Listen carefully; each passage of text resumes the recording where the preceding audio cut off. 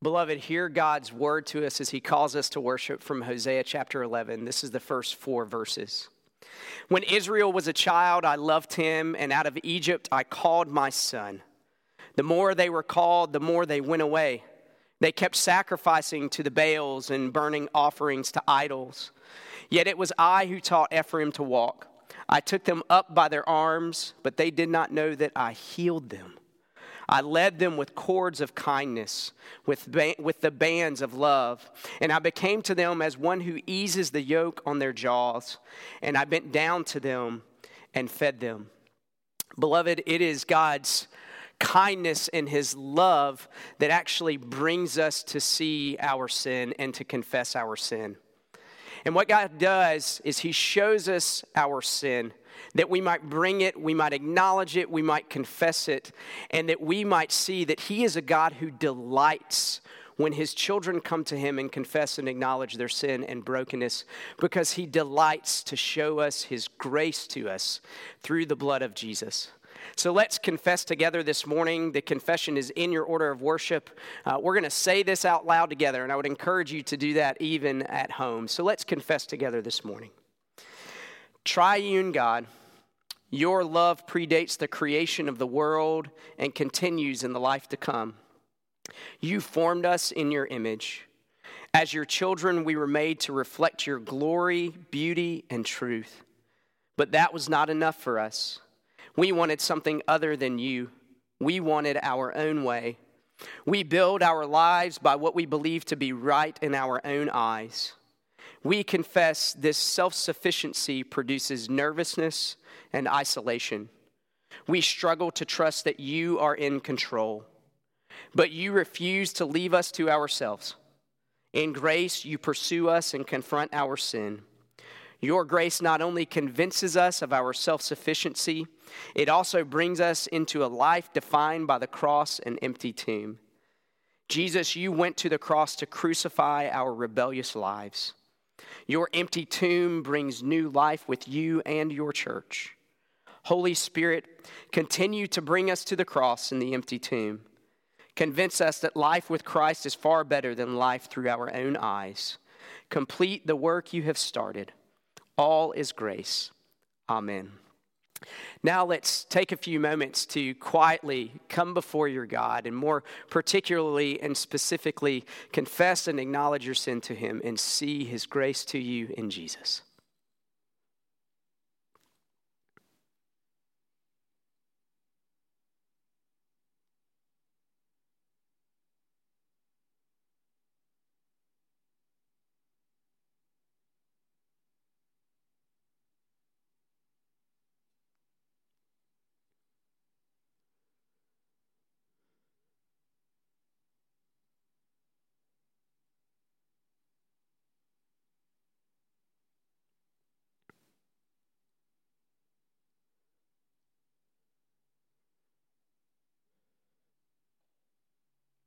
Gracious Heavenly Father, we confess all of these things in the hope of your mercy, which you have given to us fully and finally in the person and work of your Son, Jesus.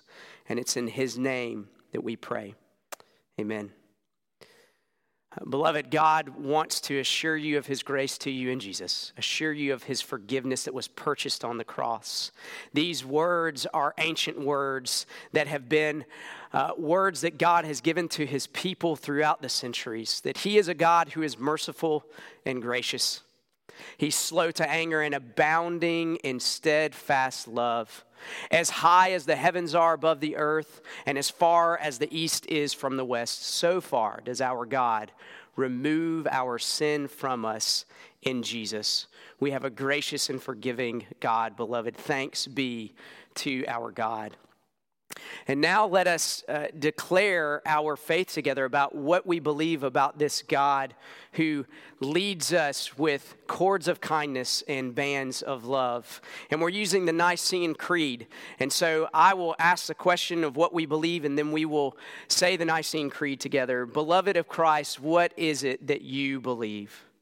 We believe in one God, the Father Almighty, maker of heaven and earth, of all things visible and invisible, and in one Lord Jesus Christ, the only Son of God, begotten from the Father before all ages, God from God, light from light, true God from true God, begotten, not made, of the same essence as the Father.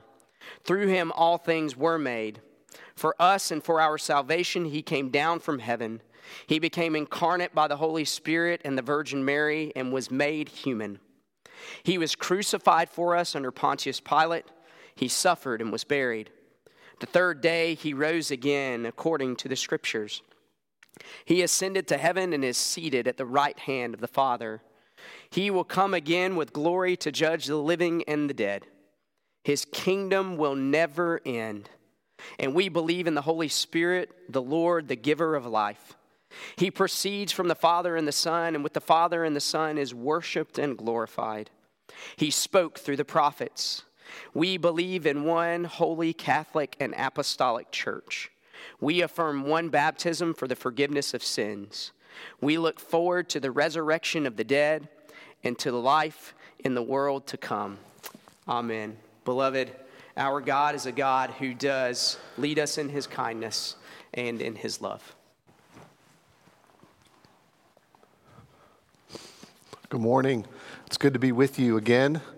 I'm glad that we can together look at God's Word. So if you would, you can see printed in your bulletin there that we distributed through the church-wide email. We're going to look together at this morning at Judges chapter 2 through chapter 3, verse 6. I'm going to read to you chapter 2, verses 18 and 19, and then I'm going to pray, and then we're going to jump into this passage in this particular book. So if you'd like to, please follow along. This is God's Word for you. It's God's Word for me. We can bank our entire lives on this. So listen to this. Judges chapter 2, verse 18 and 19. Whenever the Lord raised up judges for them, the Lord was with the judge, and he saved them from the hand of their enemies all the days of the judge. For the Lord was moved to pity by their groaning, because of those who afflicted and oppressed them. But whenever the judge died, they turned back and were more corrupt than their fathers, going after other gods, serving them and bowing down to them. They did not drop any of their practices or their stubborn ways. Would you pray with me? Lord, we thank you for your word, that in the midst of living in very interesting circumstances, you are unhindered in anything that you want to do. Your purposes will never be thwarted. Your plans do not change. You plan good things for your people. And we thank you that we can gather this morning to confess, to hear, to be reminded of your plans for us in Christ. Holy Spirit, act on us that we might know Christ, that we might see him from this passage, and therefore understand ourselves better. Again, we pray all of this for your glory, Father, Son, and Spirit. Amen. As we look this morning in the book of Judges, if you're like me, you probably haven't heard too many sermon series through the book of Judges. It's a great book. It's a fascinating book. But just in case you haven't heard anything about the Judges and the book of Judges, then I want to take a few moments and just give a framework so we understand this book and how it fits into all that God is doing. If you're just joining us for the first time, we are spending this year as a congregation working our way through the story of the Bible. So this morning we land in Judges. So here is some preliminary stuff about Judges. Preliminary stuff about Judges. Judges covers the time of history between the death of Joshua and the beginning of the monarchy, the beginning of the king. So in that period of time in history, that's what this book is about. This book also should make us think about something in particular. Whenever you hear the word Judges, you don't have to think about a courtroom and a black robe. When you hear the word Judges, you should think about the idea of rescuer. The judges were really the rescuers that God raised up to save his people. Judges is a book that's all about sin and grace. When you read through the book of Judges, you'll realize in ever clearer ways that sin is very, very contagious. Sin gets worse and worse and worse. But this book is not so much about sin as it is about grace. That the grace of God is actually more powerful than sin. It doesn't matter how dark things get, and things get really dark in this book. God's grace is greater. God's grace is stronger. It is more powerful than sin. Sin is real, but it never gets the last word. The grace of God is more powerful and significant. If you want to know what a summary of this entire book is, you can look at the last verse of the last chapter. Chapter 21, verse 25 gives us a summary of the entire book. There was no king in Israel, and every man did what was right in his own eyes. Finally, this chapter that we're looking at today, chapter 2, into the first part of chapter 3, is a summary of the whole book as well. So we not only have a summary verse at the end, we also have this chapter to help us understand a snapshot of the entire book. So let's dive in. So what I hope that you see from this chapter today is that this chapter is showing us two things. It's showing us how our hearts work, and it is showing us what God is doing. Those are the two things that this chapter is showing. After we look at that, we'll think about one idea together. So let's dive in. Let's think about these two ideas. This chapter shows us how our hearts work. So, remember that in the story, God's people have just crossed the dry riverbed of the Jordan. We looked at that last week in the book of Joshua. And now here they are in the land that has been promised to them. And they are supposed to drive out all the idols. They are supposed to serve God in this land. And in the midst of that, we find in this chapter a lot of data that describes what's going on with God's people. Let me give you some examples. If you look in verse 2, it says that God's people covenanted with the people in Canaan. If you look at verse 10, it tells you that the next generation after Joshua, they didn't know God. If you look at verse 12, it tells you that God's people provoked him. Our forefathers in the faith provoked God. If you look at verse 13, it says that God's people began to worship Baal and the Ashtoreths. If you look in verse 15, you find out that verse 17, God's people had whored themselves out after other gods. Verse 18, they were groaning out to God, crying out to God. And verse 19, they were stubborn. Now, when you think about all that data, remember, God isn't primarily concerned about outward conformity. It's not as though that life with God has ever been this way. If you outwardly do the right thing, God will accept you. It's never been this way. That if you do the right thing outwardly, you can keep your relationship with God. God has never, in the story of the scriptures, God has never said, look, if you just do all the right things, you will merit my love. If you just obey in everything I've said outwardly, then you will be with me forever. God has never, ever prioritized outward conformity. He has always been after the heart. And that means when we read those phrases, we need to think about what they're telling us about the heart, because God cares about our hearts. So let's think about these phrases and what they're telling us about the heart. When you think about the fact that God's people in verse 10 didn't know God in the next generation, think about it. The generation after Joshua knew a lot about God. They heard all the stories from their parents and their aunts and uncles and their grandparents and their neighbors. They heard all kinds of stories about God. They also were able to go see the stone monument that we talked about last week, that we find in Joshua. They could see the monument. They could understand the stories. They knew a lot about God. But when the text says they didn't know God, what it meant is that what they knew about God had no practical significance. It meant that what they knew about God didn't carry any weight in their decision making and in their everyday lives. They knew a lot about God, but their hearts were far from him. When we read about God's people in verse 2, covenanting with the idols and the people of the land, you see that's telling us something else. It's telling us that what was going on in their heart is that they decided that they would fit the gods of this new region in with their God. It meant that they would assimilate their belief system. It meant that they would still follow God, but they would just add something on top of what they knew about the God of the Scriptures. They would fit other practices in to what God says about life. Even to the point in which they would, as verse 13 says, worship Baal and Ashtoreths. That gives us a very clear idea about what was going on in the hearts of God's people. You see, Baal and Ashtoreth were kind of like male and female. They were husband and wife.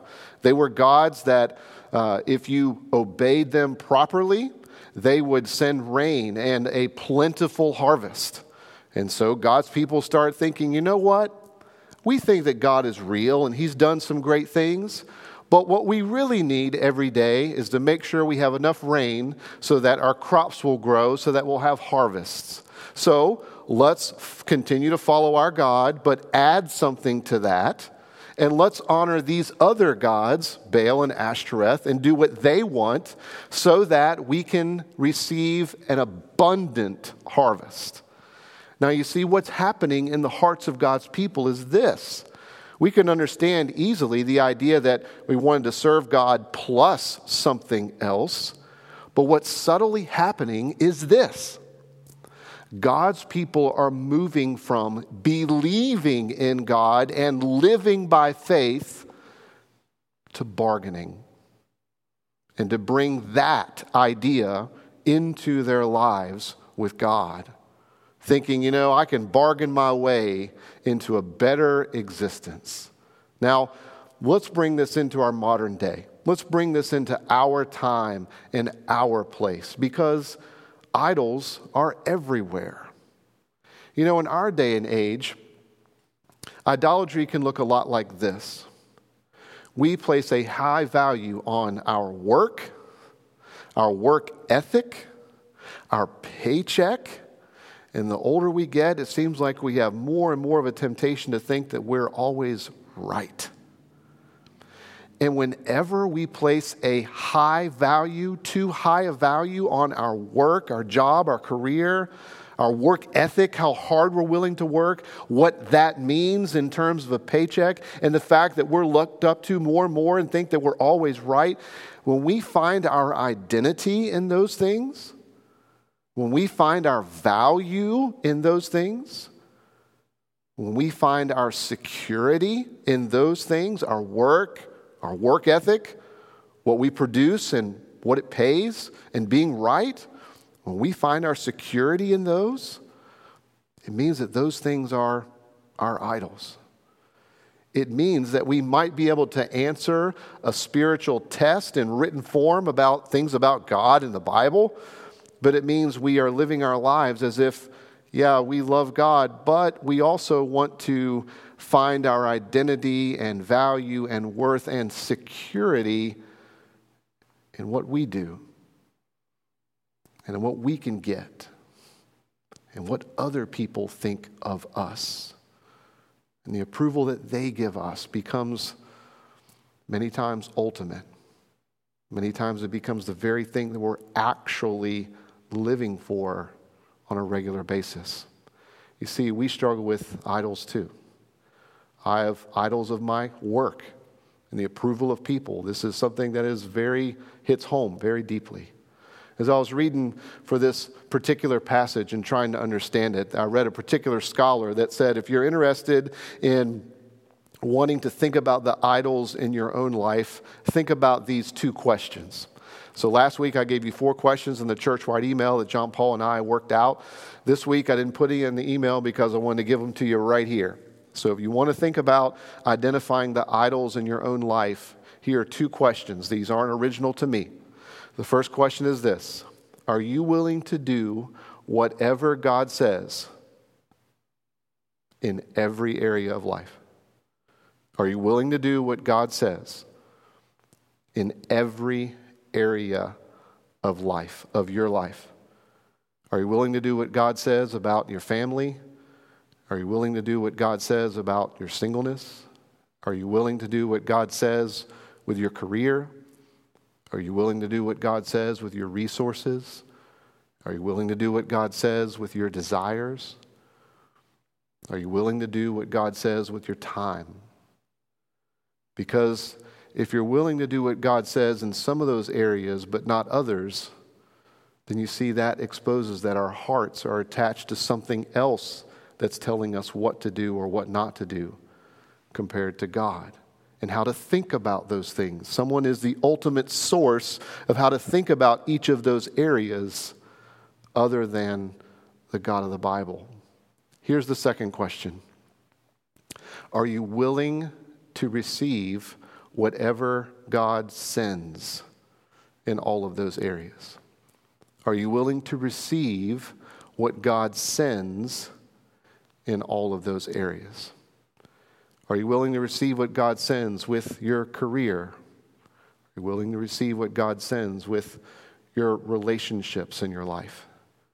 Are you willing to receive what God sends regarding your future?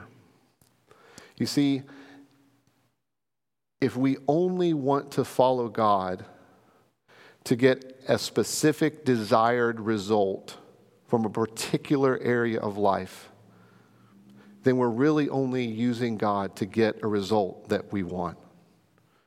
That means that we're not really honoring the God of the Scriptures and receiving everything from Him. It means that we're trying to form and shape the God of the Scriptures after our own likeness and after our own desires. You see, we all struggle with idolatry. But this chapter is not only showing us the way that our heart works, this chapter is also showing us what God is doing. This chapter is absolutely showing us in almost every verse what God is doing. Here are several things that God's doing in this chapter. Number one, He is pursuing. You can't read this chapter without knowing that God is speaking to us. It begins with the angel of the Lord traveling from Gilgal to Bochim. And there he is speaking and talking about what's going on with his people. All the phrases and the data points that I mentioned to you earlier about making covenant with other folks in verse 2, and that we don't know God, verse 10, and provoking God and worshiping Baal and Ashtoreth, all those other things, being stubborn. We get all of that from God. The God is pursuing, and we know God's pursuing because He's talking to us. He's saying, this is what I see, and this is what I observe, and this is what I know. He's pursuing you and pursuing me through His Word. He's saying, I see what's going on in your life, and I see that that's traced back to your heart, and I'm concerned about your heart. So I want to talk to you about that. So what God's doing is that He is pursuing His people. Secondly, He is angry and responsive. If you look around verse 18 or 20, you'll find out that God was provoked with anger because of what God's people were doing.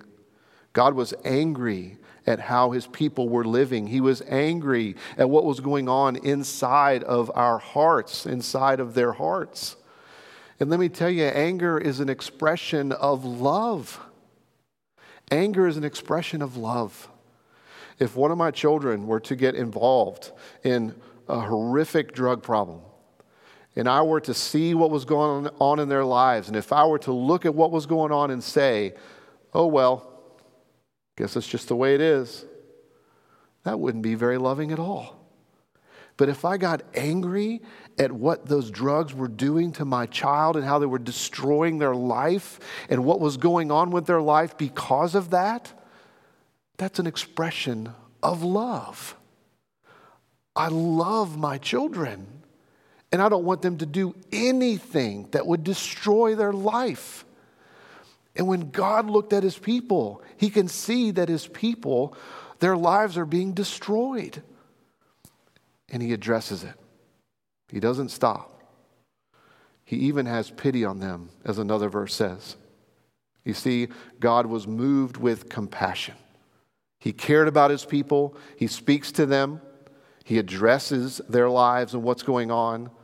He even hears their groanings, which means He could tell that their heart, the hearts of His people were falling apart, crumbling. And he cared.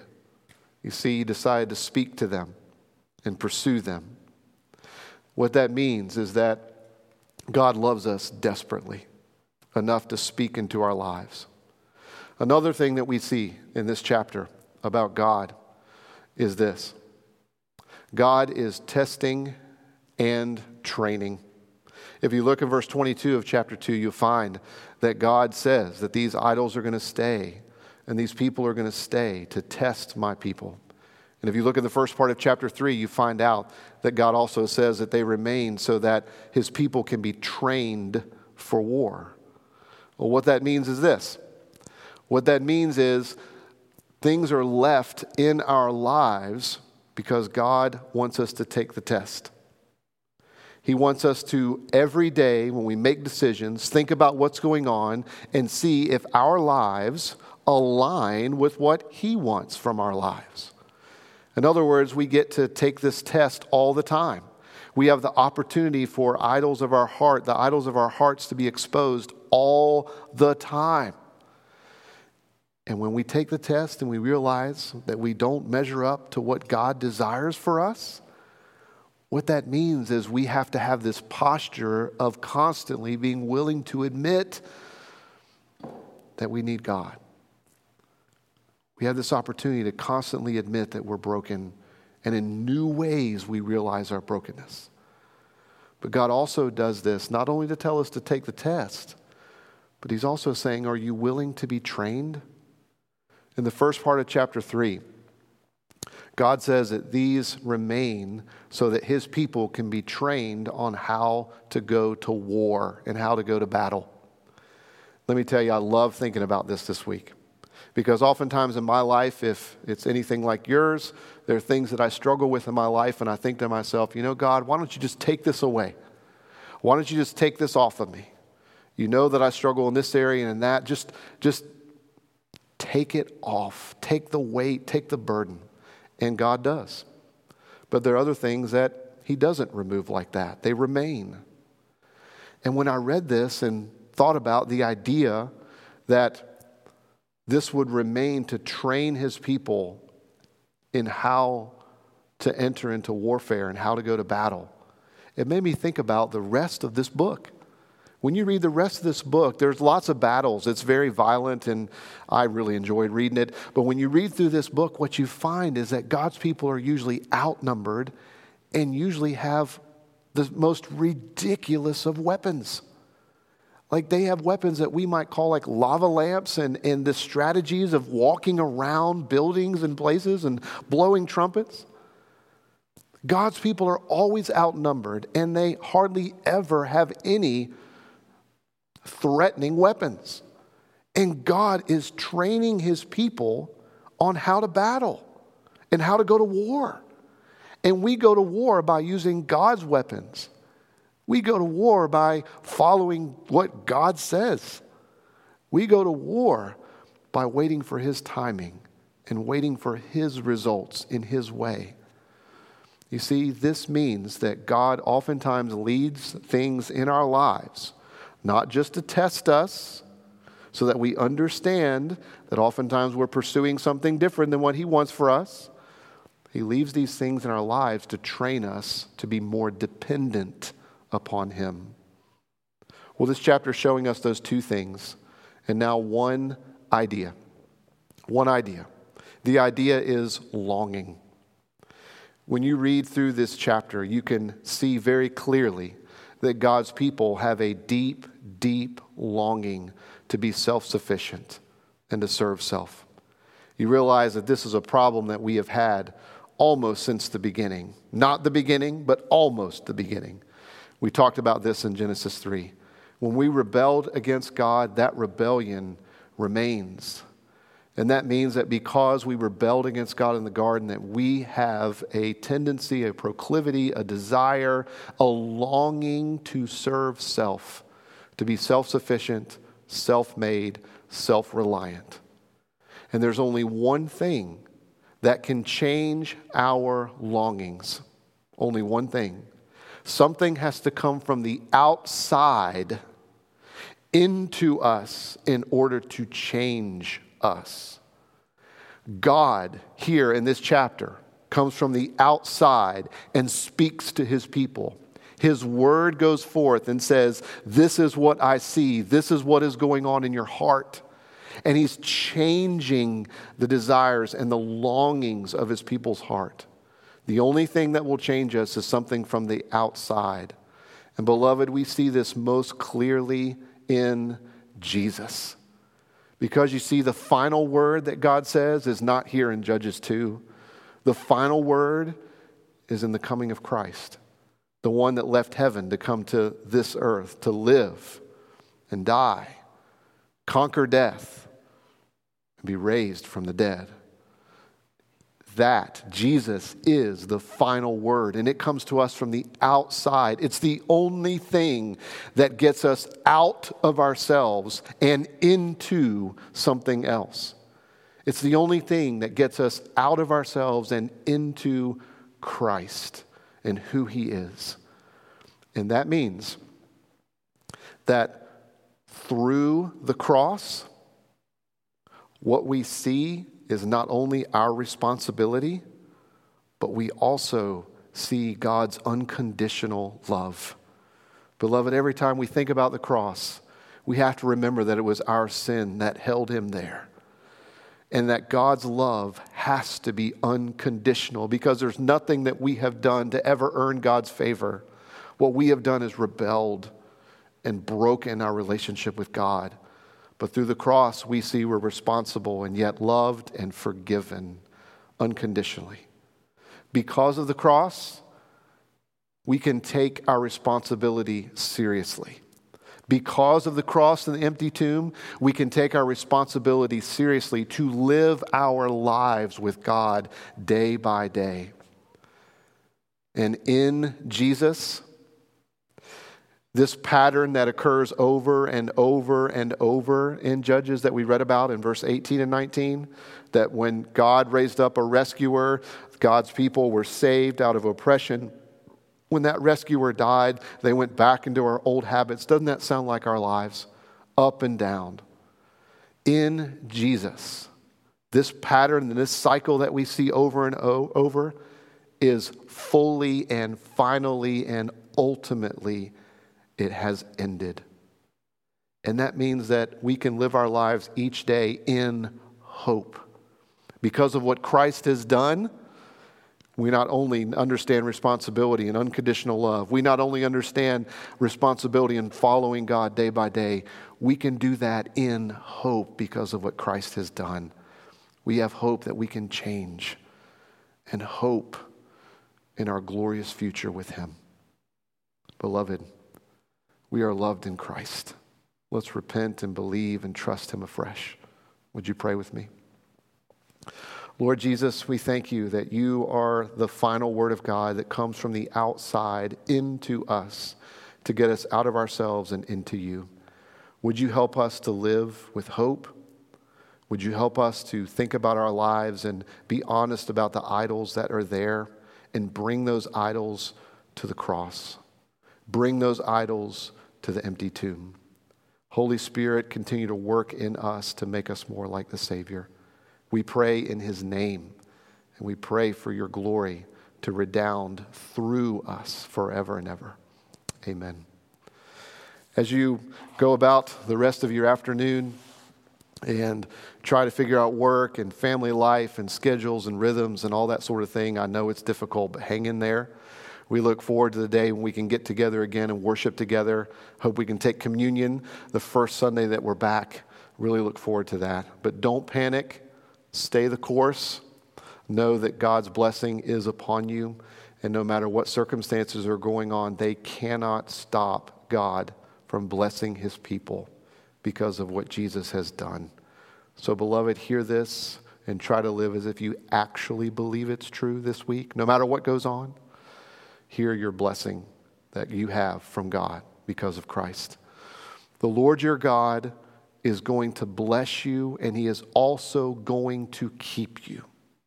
This week, his smile is upon you, and he is going to be gracious to you.